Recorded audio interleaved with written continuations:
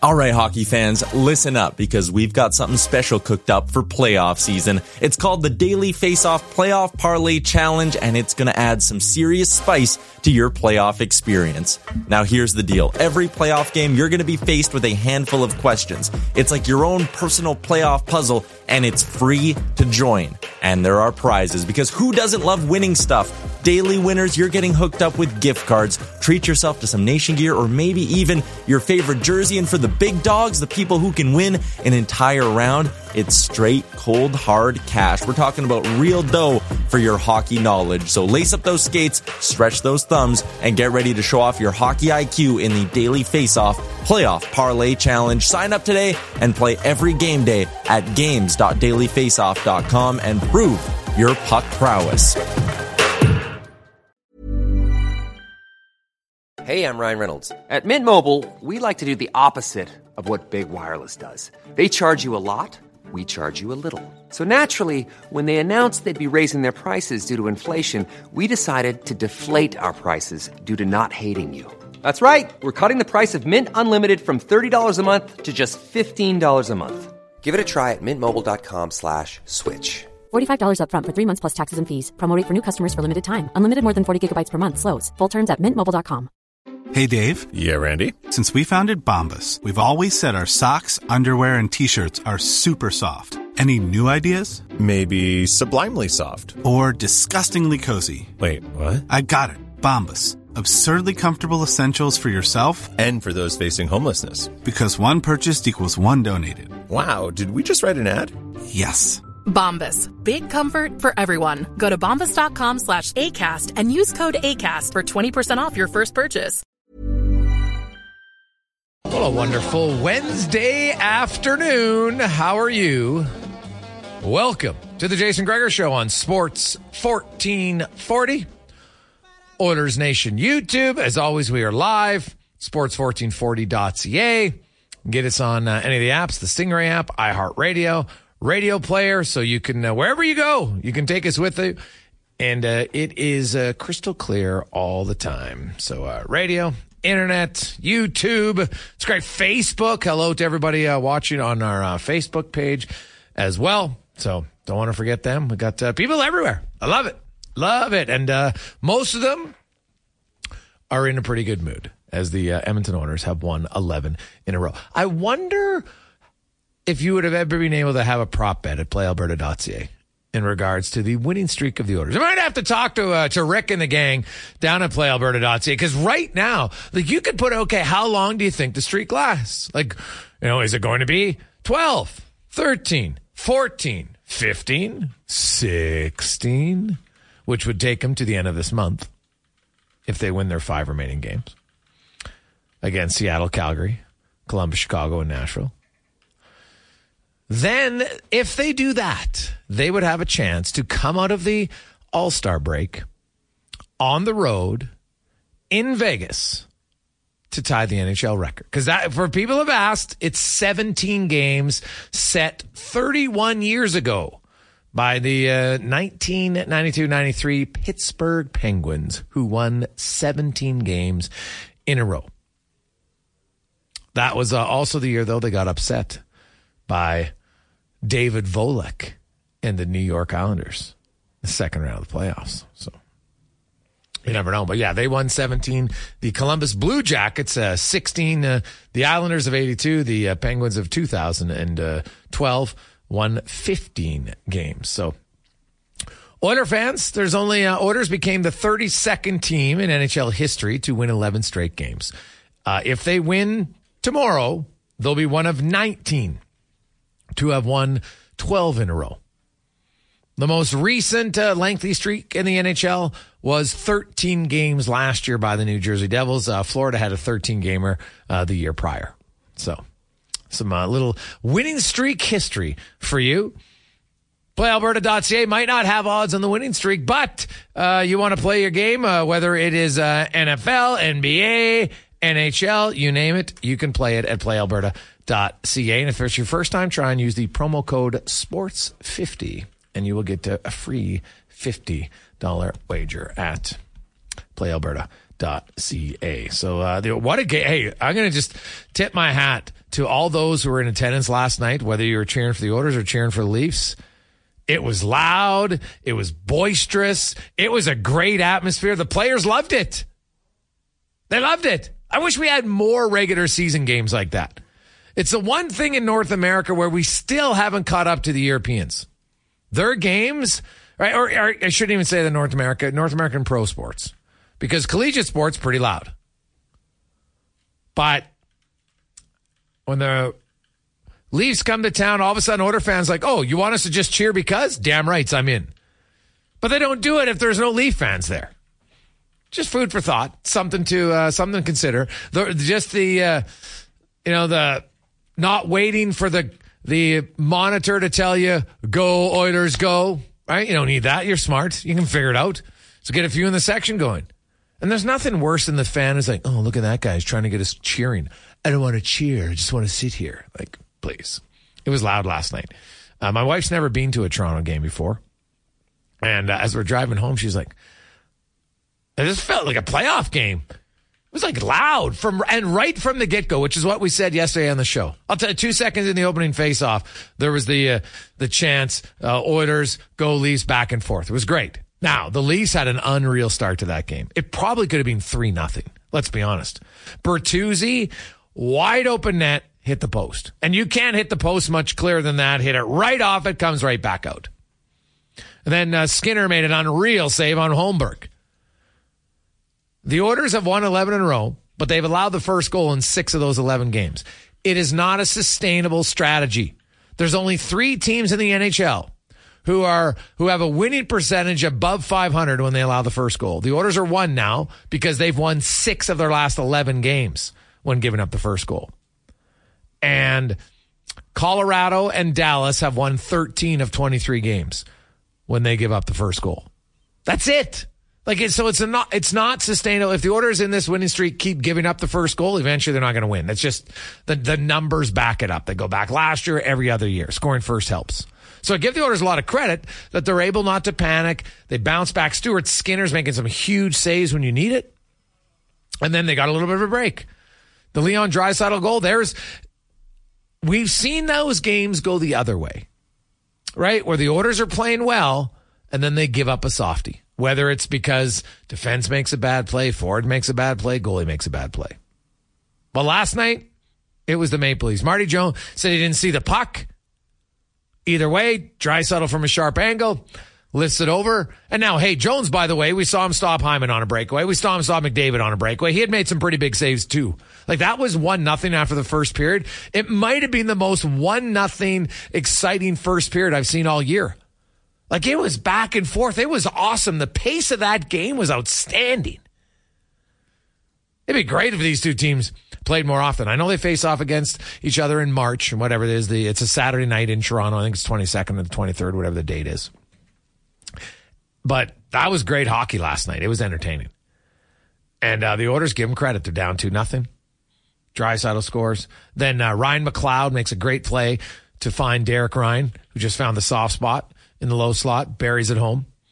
And then, on a rare shot, how about this? Prior to last night, Leon Draisaitl, Connor McDavid, Ryan McLeod had played a grand total of 106 seconds together all season.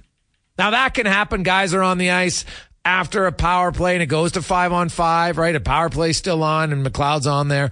Or, like how many times it could have been Draisaitl out there with McLeod, and for whatever reason, McDavid's changing on the fly and he comes out with him. But 106 seconds over the span of 39 games, it's not, we're talking like 2 or 3 seconds a game, okay? It's basically accidental. But Chris Knobloch, to his credit, his coaching decisions last night played a big factor in the win. Offensive zone faceoff, he loads up McDavid, Draisaitl, and Kane. Not after a penalty kill, just on an offensive zone faceoff. Had a feeling it worked. A little bit of a lucky goal, still, it worked. Then in a 2-2 game, after an icing, where guys have been on the ice long, McDavid stays out because he's got cardio that's ridiculous. And the coach decides to go with Draisaitl and McLeod. Not Draisaitl and Kane, not Draisaitl and Fogle, Draisaitl and McLeod. And pays off. McLeod comes behind the net, shows some patience, roosts it through a screen. Jones doesn't see it. Game over. Before Evan Bouchard salts. Hey, an empty net goal, Oiler fans. You're probably like, what is this thing? He didn't miss the net. We didn't get a shot blocked. But no, Evan Bouchard from his own zone could have timed that one with a sundial. But hey, all that matters is across the line. And the Oilers win their 11th in a row, of course, extending their franchise record for longest winning streak. LA loses, so the Oilers now have a higher points percentage than the LA Kings. First time all season. The Oilers have a higher points percentage than the Kings. They're 1 point behind them in the standings, but they have a game in hand.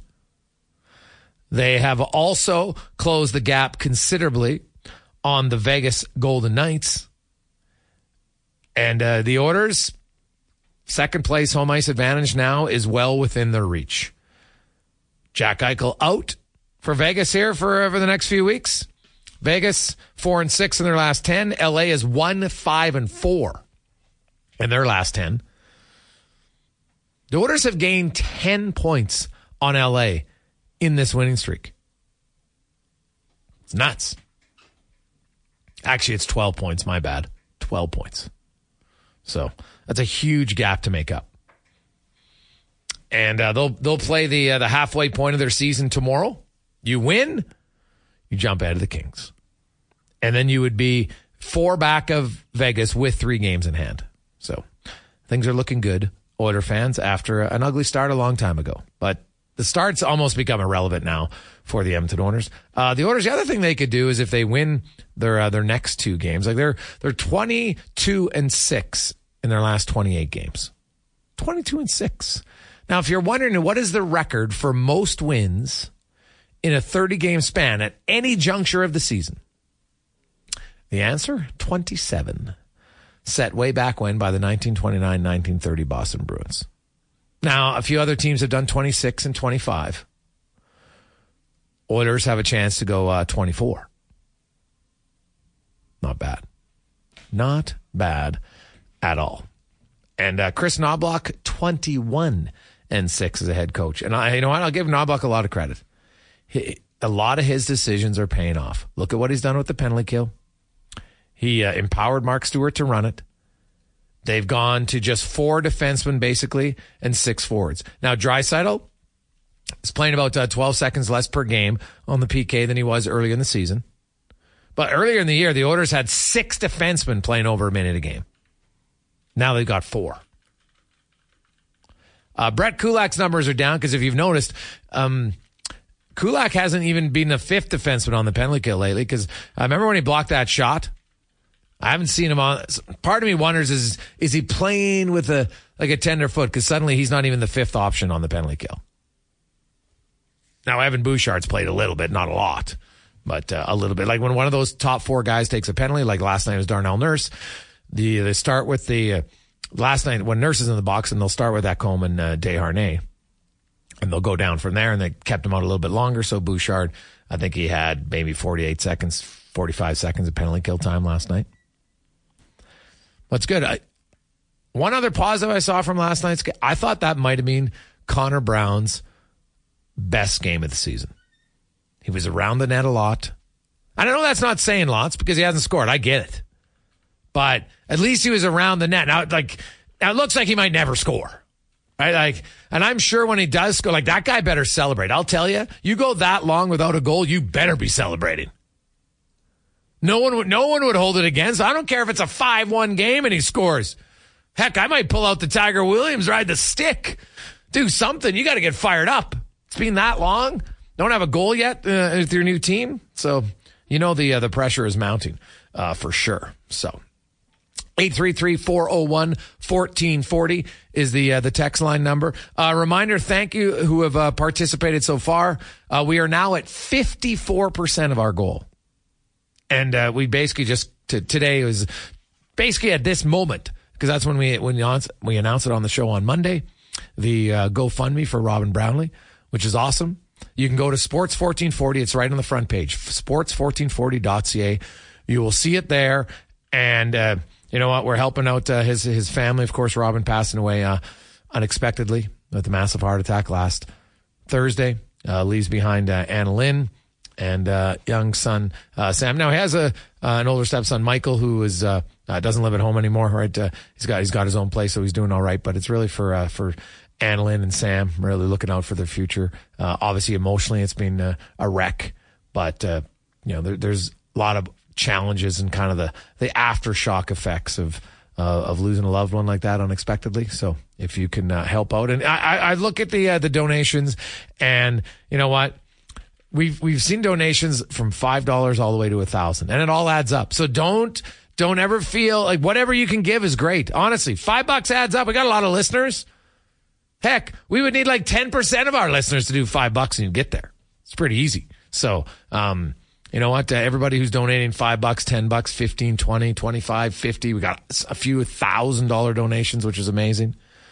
Right. And I noticed Robin made a pretty good impact. There's a former NHLer who wants to remain anonymous, so I'm not going to say their name, who made a $1,000 donation just because of, how he treated him his whole career when he played. So, that was pretty awesome. Just, to me, that kind of goes to show, shows the character of that guy, but also, the type of reporter Brownlee was. They respected him, even if he had to write when maybe you weren't playing your best. So you can go to sports1440.ca, make a donation there. And for fun, maybe just make your donation the amount of how many games you think the Oilers are going to win in a row. Right? Every listener's like, you know what? I think it's 15. Got a lot of $15 donations. We'll take them. Nothing wrong with that. Why not? Maybe you put it out there, put it out in the cosmic energy. Maybe you should put it up to 20 then. Just because. Why not, eh, Cons? If you put it out there, it's the only way it can happen. Well, why stop there? This team will never lose again. Oh, my God. I can steal a line from Shoresy. Yeah, crazy. So, there you have it. Thanks, everybody who's made their donations already so far, and we'll continue to do so in the coming few days leading up to Robin's celebration of life, which I think is going to be publicly announced here in the next day or two. Also, big news, Pascal Siakam has been traded to the Pacers. They're going to get Brown Jr., a few other players, lots of draft picks, 3 first rounders, I think, I saw from Woj to outline this trade. Connor Halley, Pascal Siakam was a really good player for Toronto during his time there. Really good player. I never thought he was a great player. And I'll admit, every player in the NHL, by standards of great, is great when you base it on the society. I totally get that. Right? You're talking the top 0.0001%. I understand. But as NBA players go, I don't have them as great. That doesn't mean that's not a knock, because there's lots of really good players. But, some people are like, the return's underwhelming. I'm like, well, what were you expecting? Like, he makes a lot of money. He's a good player. Maybe a really good player, but I don't see him as a great player. Where do you come out? Yeah, I mean, to be honest with you, Gregor, I think I would have made this deal a while ago. I think I would have done it last year. Maybe, he's just a year younger. You have him for a year longer. Maybe the return could have been a little bit higher.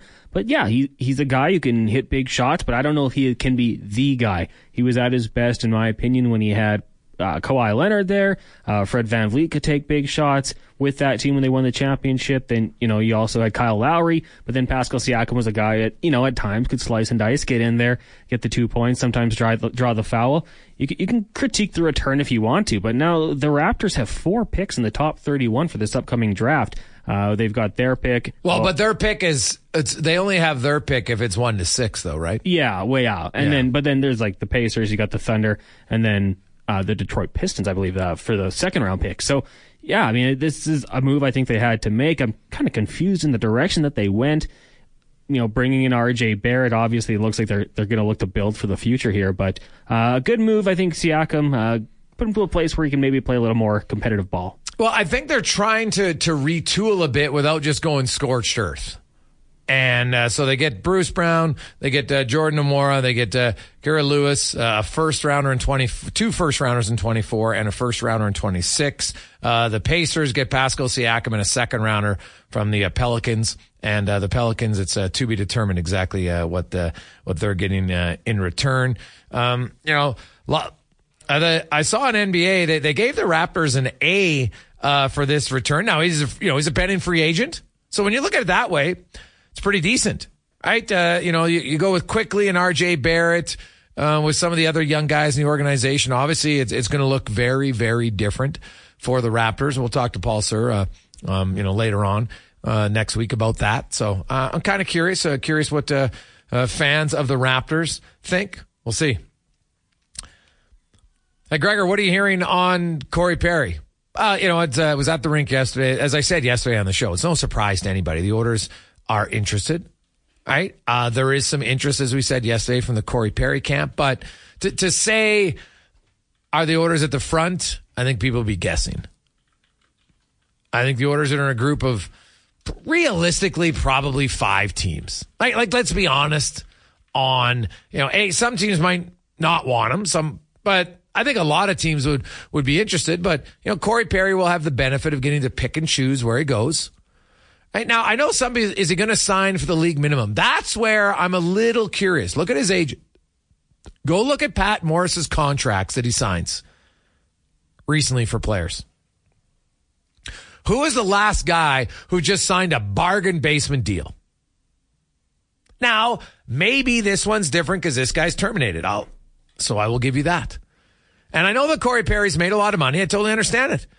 But if you can get 1.2 instead of just 800, you might do it.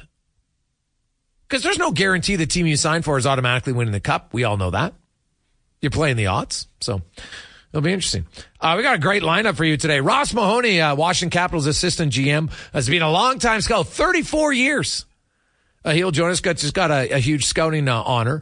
Matt Murray, the local product, got his first shutout this year in the NHL with the Dallas Stars. He'll be by. Who Is It Wednesday? Our guest today in Who Is It Wednesday has, he's somebody who's been arrested. He has been involved in the NHL for 2.5 decades. Doesn't have a championship, but is very likable. Those are some of the tips today on Who Is It Wednesday. Quick break. We'll return to the Gregor Show, presented by PlayAlberta.ca. 2:26. How are you? Welcome back. Sports 1440. Oilers Nation YouTube, the Gregor Show, presented by PlayAlberta.ca. Also at Lotto 649 tickets. You can get yours tonight.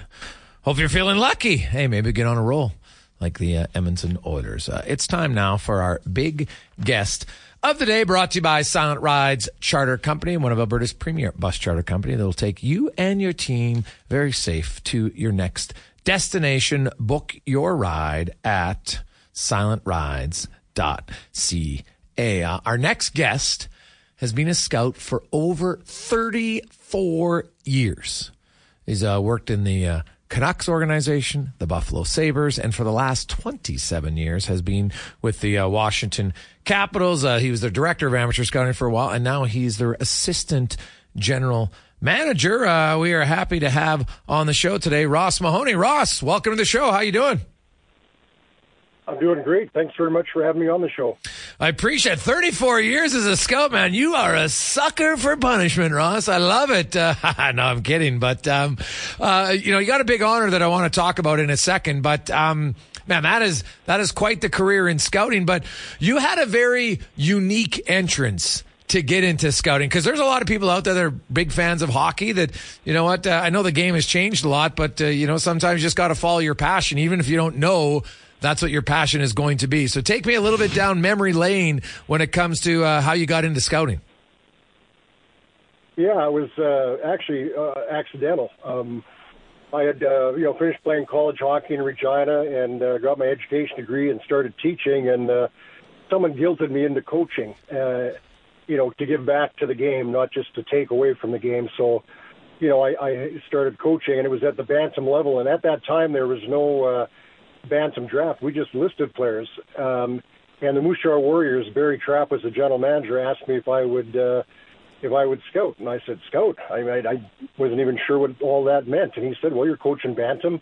You see a good player, let us know. We'll put him on the list, and we'll go from there.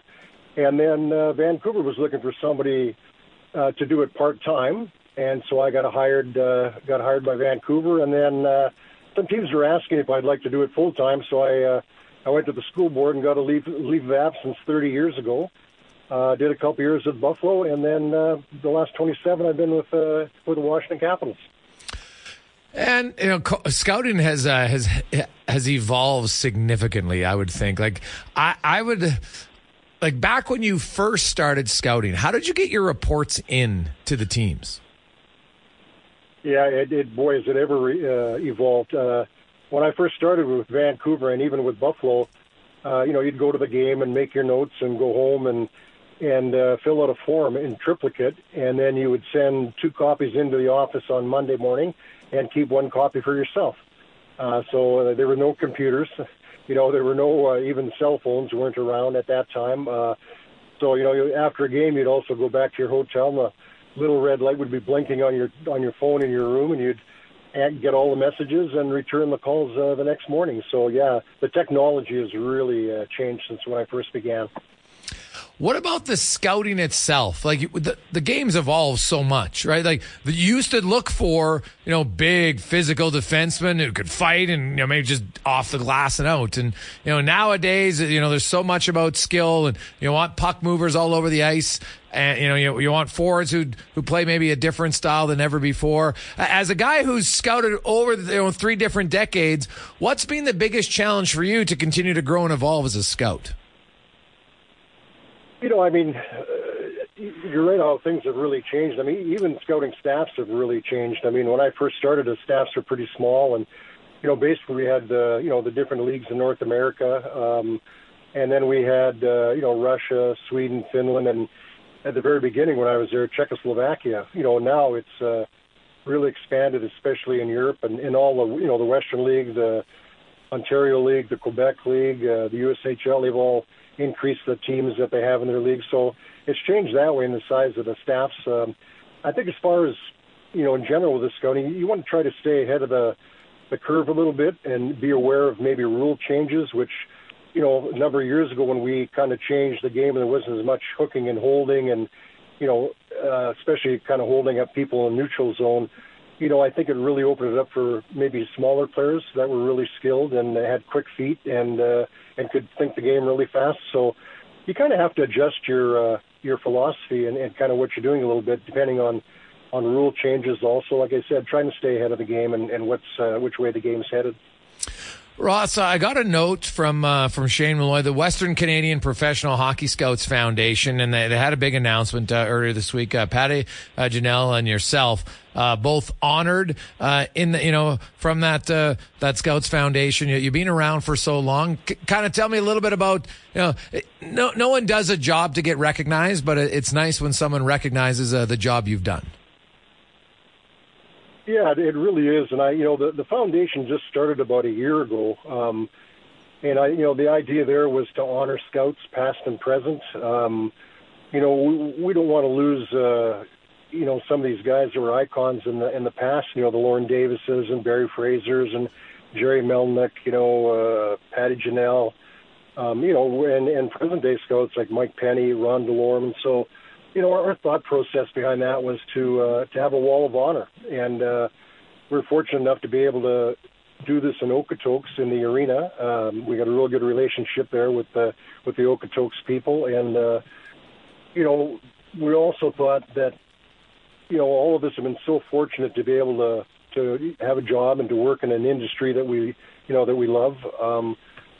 We have a strong obligation and a commitment to give back to the charities and communities and individuals that we think could benefit from our support and financial assistance. So it's almost twofold, where you're recognizing the scouts, like I said, from Western Canada, and also be able to help, like I said, the communities and individuals and charities that could use our help.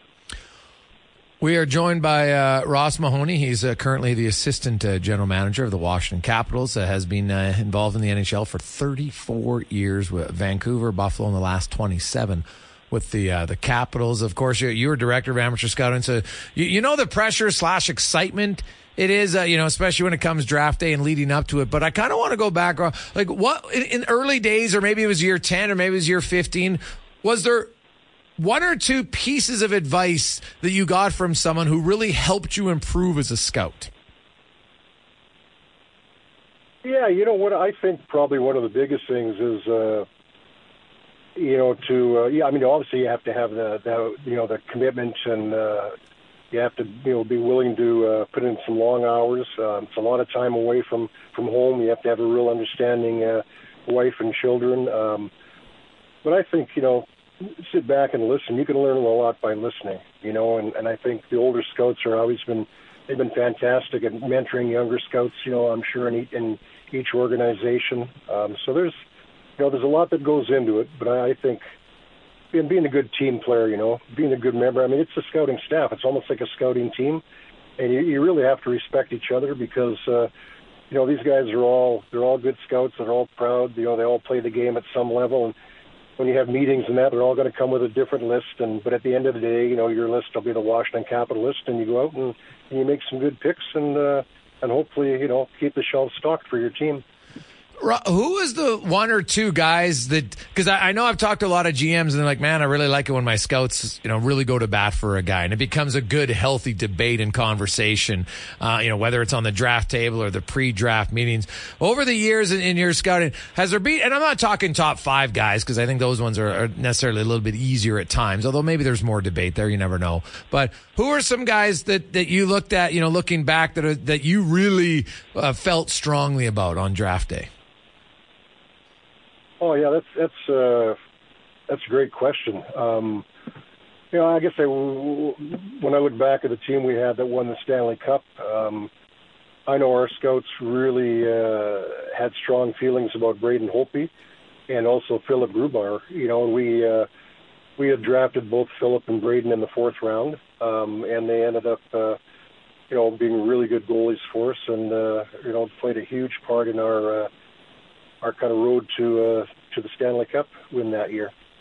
What about the Mike Green pick? You being a Western Canadian scout way back, I think he was 28th overall in 2004. Maybe he was 28th or 29th. He turned out to be an unreal defenseman, right? One of the few guys in NHL history to score 30 goals. What do you remember of Mike Green, the young D-man? And you look at, because he dropped late in that 2004 draft class, but when you think about it, Ovechkin and Green in the same draft class in the same round's a pretty good first round. Yeah, we got Mike there right at the very end of the draft, first round, as you said. Our Western Canada scouts, Darryl Baumgartner, and also, I had Marty Pouliot, Steve Bowman. They're kind of crossing over into that area, and they really liked Mike's offensive ability. He could really skate. He had a tremendous shot. He had really good vision. The team he played for, Saskatoon Blades, at that time, they were. They weren't the strongest team in the Western Hockey League, so, Mike played huge minutes, which was probably both good and bad. It allowed us to, know that he would be able to do that in the future, play big minutes, but it was also probably a little bit tough on him. I think he maybe tried to do a little too much by himself, trying to help the team out. But, Mike played very well for us. I mean, I think the one year Mike had 31 goals, which is good for defenseman in the National Hockey League. Especially in the time when there wasn't a ton of goals being scored. Looking as a scout, when you're the director of amateur scouting, can you kind of give us a little peek behind the curtain? To have the final say, do you view all the players? How many views did you feel you needed on a player to have a really good, confident feel about them? That's a really good question. I think sometimes it might depend on the player as to how many views you need, but I think you try to get some views early in the season, kind of mid-season, and then late season. So the number really, like I said, it probably depends on the player. In some players, maybe you end up with a few more views just because they could be playing on, let's say, the Swedish, under-18 team, and you probably see them play in 3 or 4 tournaments during the year. So you might end up with a few more views on a player like that. Ross Mahoney joins us. He is the assistant general manager of the Washington Capitals. 34 years as a scout and working in management, the last 27 with them, just honored by the Western Canadian Professional Hockey Scouts Foundation. And Ross, what would you, if for people nowadays who want to get into the scouting ranks, how do you get in? What's the best advice that you would look for people, and where's the best place to start? I kind of like the path that I took, like I said, the accidental path that I took to begin with. But I think, you get yourself on with a junior team, and start working for them. And I think, you end up learning a lot probably from the veteran scouts on that junior team. And then, maybe, you get the attention of an NHL team and get on part-time, and which leads to full-time, So I think that would be my advice for a younger person would be, probably get a hold of a junior team, whether it's in the Western Hockey League or, a junior A team, and start going to games and start learning. It's a process for sure, and it's like anything else. I think experience means a lot. So that would be my advice to it. And you know what, be a sponge. We just listen to what some of these veteran guys are talking about. I mean, they're not going to tell you their secrets of their team, but there are, kind of things in general, I guess, that go along with scouting that you can probably pick up on and learn from them. Did you have a mentor or anyone who played a real big part in helping you become a better scout?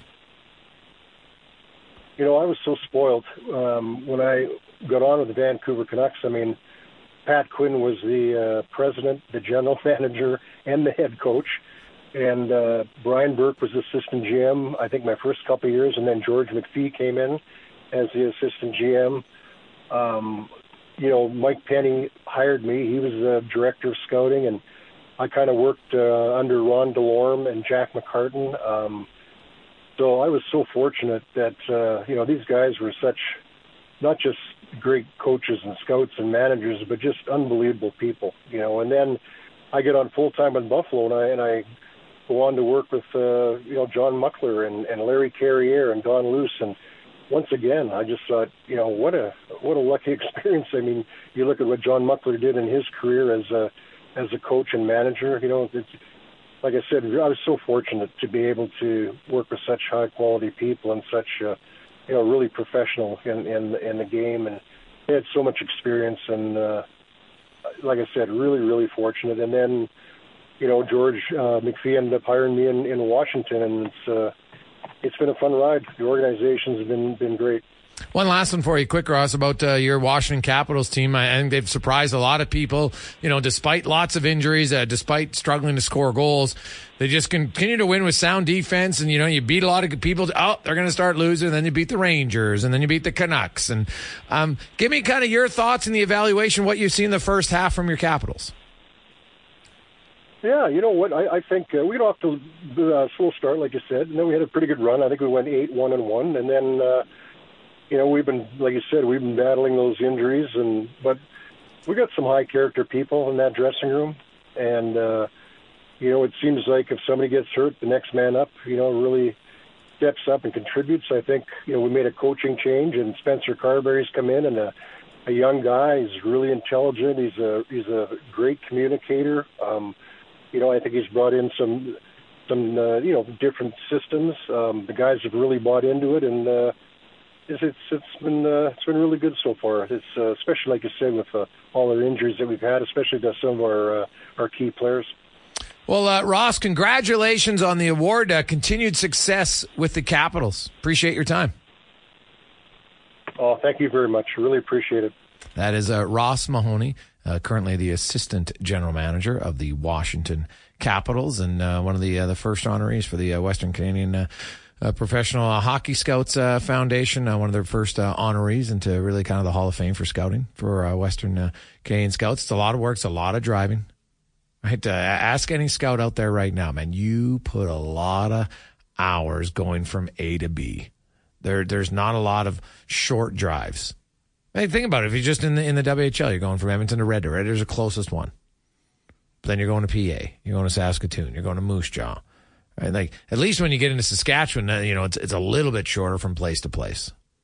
But there is a lot of hours, and some of those hours are not great in the middle of winter. Well, it's 11 o'clock at night. It's minus 35 out. Like one of the few cars on the highway trying to take the back road. Maybe it's not for everyone, but those who do it love it, and I think it's great what they're doing there to honor a lot of these scouts. When we come back, what a thrill! Matt Murray, the pride of St. Albert. will join us to talk about his first NHL shutout and more on The Gregor Show, presented by PlayAlberta.ca. 2:47. We continue on the Jason Gregor Show on Sports 1440, live on Oilers Nation YouTube as we go around the NHL, brought to you by McDonald's. And did you know that all the Greater Edmonton area McDonald's franchisees are independently owned and operated, and they are huge sponsors of Minor Hockey Week going on right now, gifting all the kids and everything else a nice little choice of ice cream cone or fries, coffees they're handing out to everybody who comes in. They get back in the community a lot. That is McDonald's, locally owned and operated here in the Edmonton area. And today we're going around the NHL to a gentleman that started, I'm guessing, would have played. I'm not sure if Edmonton Minor Hockey Week had the outline areas around then or not, but of course came up through the St. Albert Minor Hockey Organization, played U15 with the Sabres, then U16 with the Flyers, went on to the AJHL for the Spruce Grove Saints, then went to UMass in the NCAA, was part of the Dallas Stars organization, and just pitched his first shutout last week. Netminder Matt Murray joins us. Matt, how you doing? Doing well. Thanks for having me. Did you play? Was Edmonton Minor Hockey? Were you allowed in then? Like, was St. Albert part of it when you were a young buck? Oh yeah. No, I played in that many times. My sister played in it, and other family in Edmonton played in it as well. Very familiar with Minor Hockey Week. So, Matty, were you a goalie right from a young age? When did you start tending the twine? Yeah, pretty much. From when I started playing, I think I was 5 years old when I asked for goalie pads for Christmas, and wow. I was fortunate enough to get some. So yeah, it's been a long ride. Your parents never try to talk you out of it. Did you ever, at any point when you were 7, 8, 9, 10, want to play out? Yeah, I think back then we had to rotate goalies and whatnot. So I definitely had some time playing out, but I always liked being the guy who's strapping on the pads and staying on the ice the whole game. So stuck with it. Nice. How were you as a skater? Like, were you a defenseman? Did you have any hands, or were you more of a defensive-minded forward? I would say I'd probably been a better winger than a defenseman. Okay. I'd like to think that I have pretty good hands still, and we'll see. I mean, I used to play a lot of shinny on the outdoor rink growing up too, so I was always passing around there. Now, a lot of goalies talk about, you got to be a really good skater to be a good goaltender. How do you work on to be a good skater as a goalie? I mean, it all comes down to practice. I think just a lot of reps on the ice, different positions, skating around. Obviously, growing up, that you have to participate in the conditioning skates with the whole team. So that definitely helped, and then obviously your goalie specific work too makes a huge impact. Well, the goalie specific work, like I see that just the changes in goalie skates now. Like I saw they came in last year, right? They almost look like you got the ski boot option if you wanted. There's no even laces anymore. I saw Ranta and a few other goalies have had that. Just for a young guy, just the evolution of the skate. How much has it changed or benefited you at all? I think it's definitely changed a lot for myself. I remember switching from having those white cowlings on your skates to going to no cowling. I remember when Bauer first offered that. Yeah. And that was a pretty significant change, I think, just with how light skates are nowadays. It's pretty impressive for sure. Matt Murray joins us from the Dallas Stars organization. What about the pads themselves? Like, were the pads that you wore, let's say, I don't know, for the Sabres, Flyers, or even for the Saints, did they weigh, like, how much heavier were those than the pads you're wearing today? Definitely a little bit heavier. I think that hasn't been too long ago, where it's still a pretty marginable difference. I think when you look back into like early 2000s, with like Heaton and everything still running around there, I think that's where you'll see the biggest difference from there to now. Has there been any other goalie gear that for you, because, you played for the Saints in 2015-16, and so, even a decade ago when you're playing midget AAA, or I guess technically U18, U16, has there been any equipment that's been a major change for you? Not really. I think I think just finding what works for you. I know a lot of guys like to stay very traditional and use similar products to what they've grown up with their whole lives, but I'd like to kind of move with the times and keep things modern and try new things out, see what the innovation brings, and been fortunate to find some good switches with that, and I think that definitely helps advance the game. Now, the reality of the goaltending position is, even when you're the starter, you're still sitting out, a quarter of the games, sometimes more, depending on the organization, right? So there's a lot of time where, you don't get to show yourself every game or not. How is it for a goalie, and when did you find out here last week from the coaching staff that you were going to play in that game against Minnesota? Like, did you find out the morning of the game? Did you know the day before? How'd it work? I found out the day before, I think kind of later on in the day after skate. Just a little, hey, you're going tomorrow. And, we have a good communication line between the goalie coach, Jeff Reese, here in Dallas, and obviously the head coach, DeBoer, and the assistants. They're all very good at keeping you in the loop on how things are going. So just a quick, hey, you're going, and good luck. Well, it worked out. Obviously, you pitched your first shutout. Now, you had your first NHL win and your first NHL appearance last March at Chicago, in a pretty historic building. So I'm guessing that one maybe still ranks up there. But where does a shutout rank compared to your first game?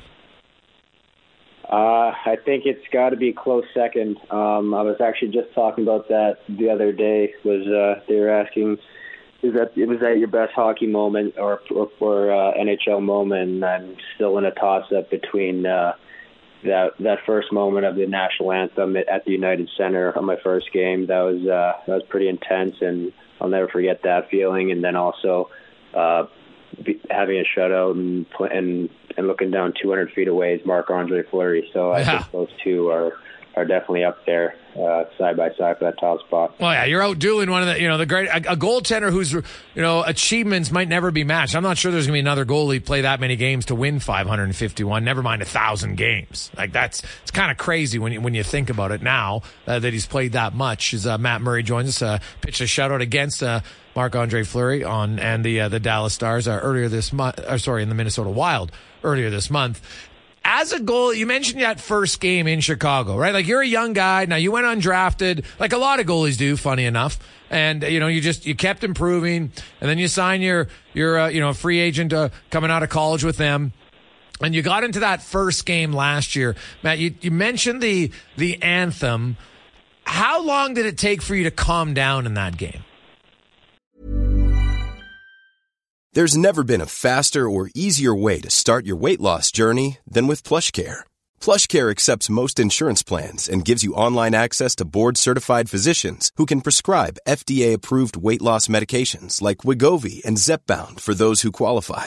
Take charge of your health and speak with a board-certified physician about a weight loss plan that's right for you.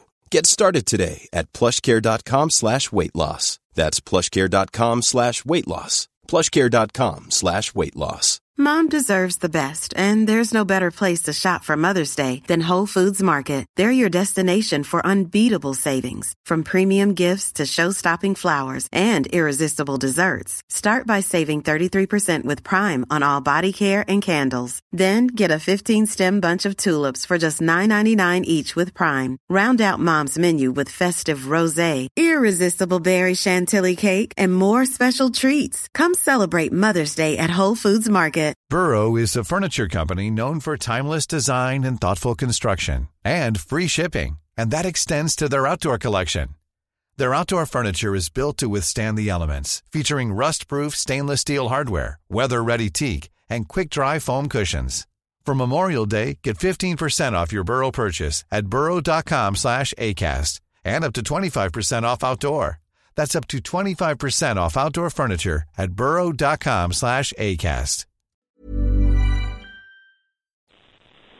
Kind of just use the anthem to soak it all in. I think that was my moment in that period of time before the game started. It was just, okay, look around, enjoy it, smile, get those nerves out, and then once the lights come on, then it's go time. I think having the extra years of maturity through college definitely helped me get to that point mentally.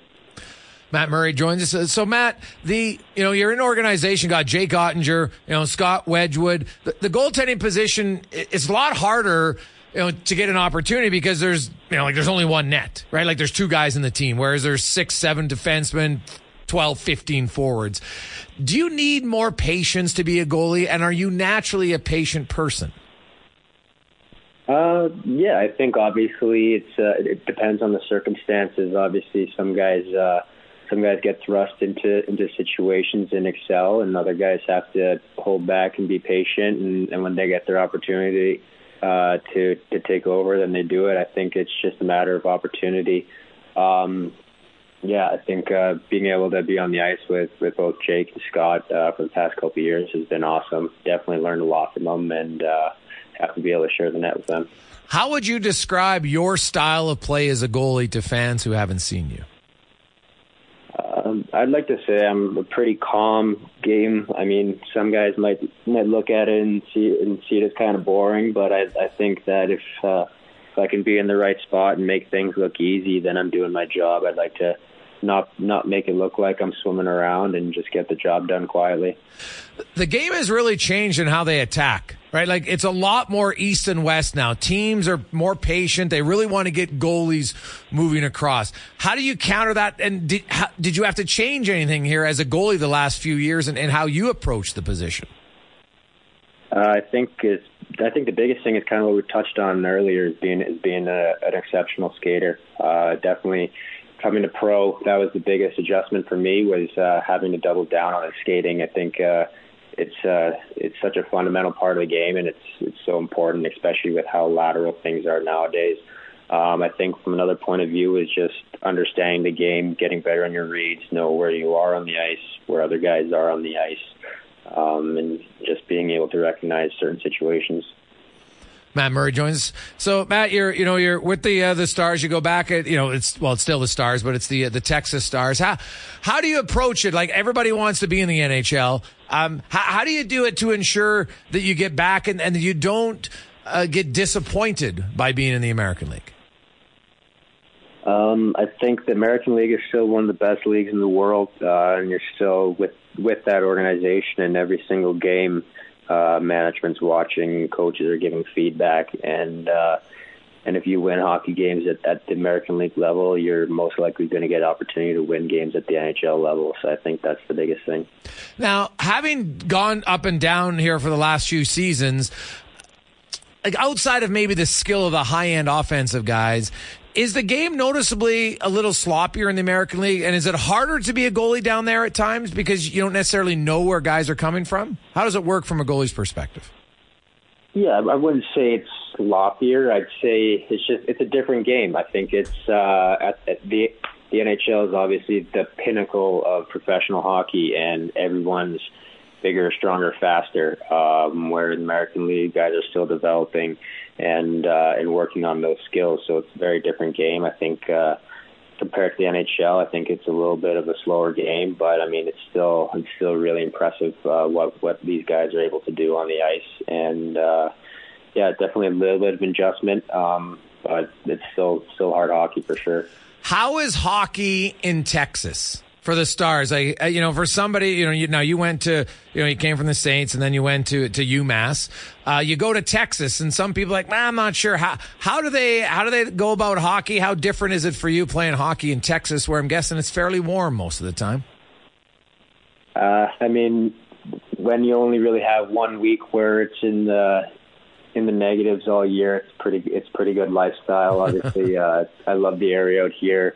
And the fans have been amazing, both in Dallas and in Texas. I think both buildings are selling out consistently. The support's been amazing. Sure, there are less few rinks around than I was used to growing up, but definitely doesn't seem to shy away from fan support at all. And what do you make of these Stars? What do you make of these Stars? I'm a huge fan of the Stars neon unis. As a goalie, do you like it? I mean, I don't know. I mean, I've never really been in an organization where a primary color is black. for jerseys, so it's kind of a fun switch up for me. I've never really worn all black uniforms before, so I think they look pretty sharp and pretty fast on the ice for sure. Are they slimming? I think so. Anything black's normally slimming. Well, that's good. Well, Matt, continued success. What was the best or funniest text you received after posting your first NHL shutout? Oh boy, my phone was going off pretty crazy. I actually had to throw it on Do Not Disturb for a bit, so I didn't caught on it the whole time. I don't know. I think everything that comes from your family is always huge. I'm a huge family person. Take a lot of pride in making them proud. So hearing from all of them was definitely the best part of it. Who in the Murray family is is the most nervous fan when they watch you play? I'd say probably my mom. And is she like the most supportive, or who's the one that is maybe the best post game conversationalist for you? I'd say she's definitely up there with my dad as well, and then my grandpa's too. I think they always got something to say. Always a good game text at the very least. Nice. I'd normally call my mom and dad after every game just to say hi and whatnot too. So definitely those for sure. Awesome. Well, Matt, continued success, and hopefully that's the first of any shutouts in the National Hockey League. Yes, hopefully. Thank you. That is Matt Murray, of course, from St. Albert. Pitched a shot. Imagine that. So it was only his fourth NHL game. He won his first ever NHL game in Chicago last year. Got called up in March. Had 3 appearances last year. Won 2 of them.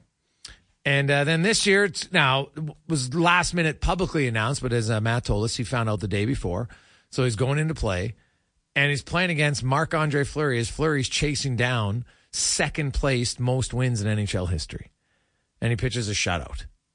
There's certain moments that you have in your life that are just, obviously if he ever wins a Stanley Cup, Calder Cup, I get it. Those will be massive team awards, but something like that when you out-duel Marc-Andre Fleury, one of the greatest goaltenders of all time, without question, a surefire Hall of Famer, for your first ever NHL shutout. It's a pretty cool moment. I love it. 3 o'clock when we come back. Who is it Wednesday? We gave you a few hints earlier. The jail one seemed to maybe throw a few people off. That's fine. Somebody's very popular. Has never won a championship, at least not that I'm aware of. Right, being involved in the NHL for over 25 years. I would say is one of the more popular people in Edmonton right now. Who is it Wednesday? Let's get to Connor Halley on a Sports 1440 update brought to you by BIE Engineering, specializing in all your residential, commercial, and industrial structural engineering needs. Go to BIEENG.com. Mom deserves the best, and there's no better place to shop for Mother's Day than Whole Foods Market. They're your destination for unbeatable savings, from premium gifts to show-stopping flowers and irresistible desserts. Start by saving 33% with Prime on all body care and candles. Then get a 15-stem bunch of tulips for just $9.99 each with Prime. Round out Mom's menu with festive rosé, irresistible berry chantilly cake, and more special treats. Come celebrate Mother's Day at Whole Foods Market. Hey, it's Danny Pellegrino from Everything Iconic. Ready to upgrade your style game without blowing your budget? Check out Quince. They've got all the good stuff, shirts and polos, activewear, and fine leather goods, all at 50 to 80% less than other high-end brands. And the best part? They're all about safe, ethical, and responsible manufacturing. Get that luxury vibe without the luxury price tag. Hit up quince.com/upgrade for free shipping and 365-day returns on your next order. That's quince.com/upgrade. Mom deserves the best, and there's no better place to shop for Mother's Day than Whole Foods Market. They're your destination for unbeatable savings, from premium gifts to show-stopping flowers and irresistible desserts. Start by saving 33% with Prime on all body care and candles. Then get a 15-stem bunch of tulips for just $9.99 each with Prime. Round out Mom's menu with festive rosé, irresistible berry chantilly cake, and more special treats. Come celebrate Mother's Day at Whole Foods Market.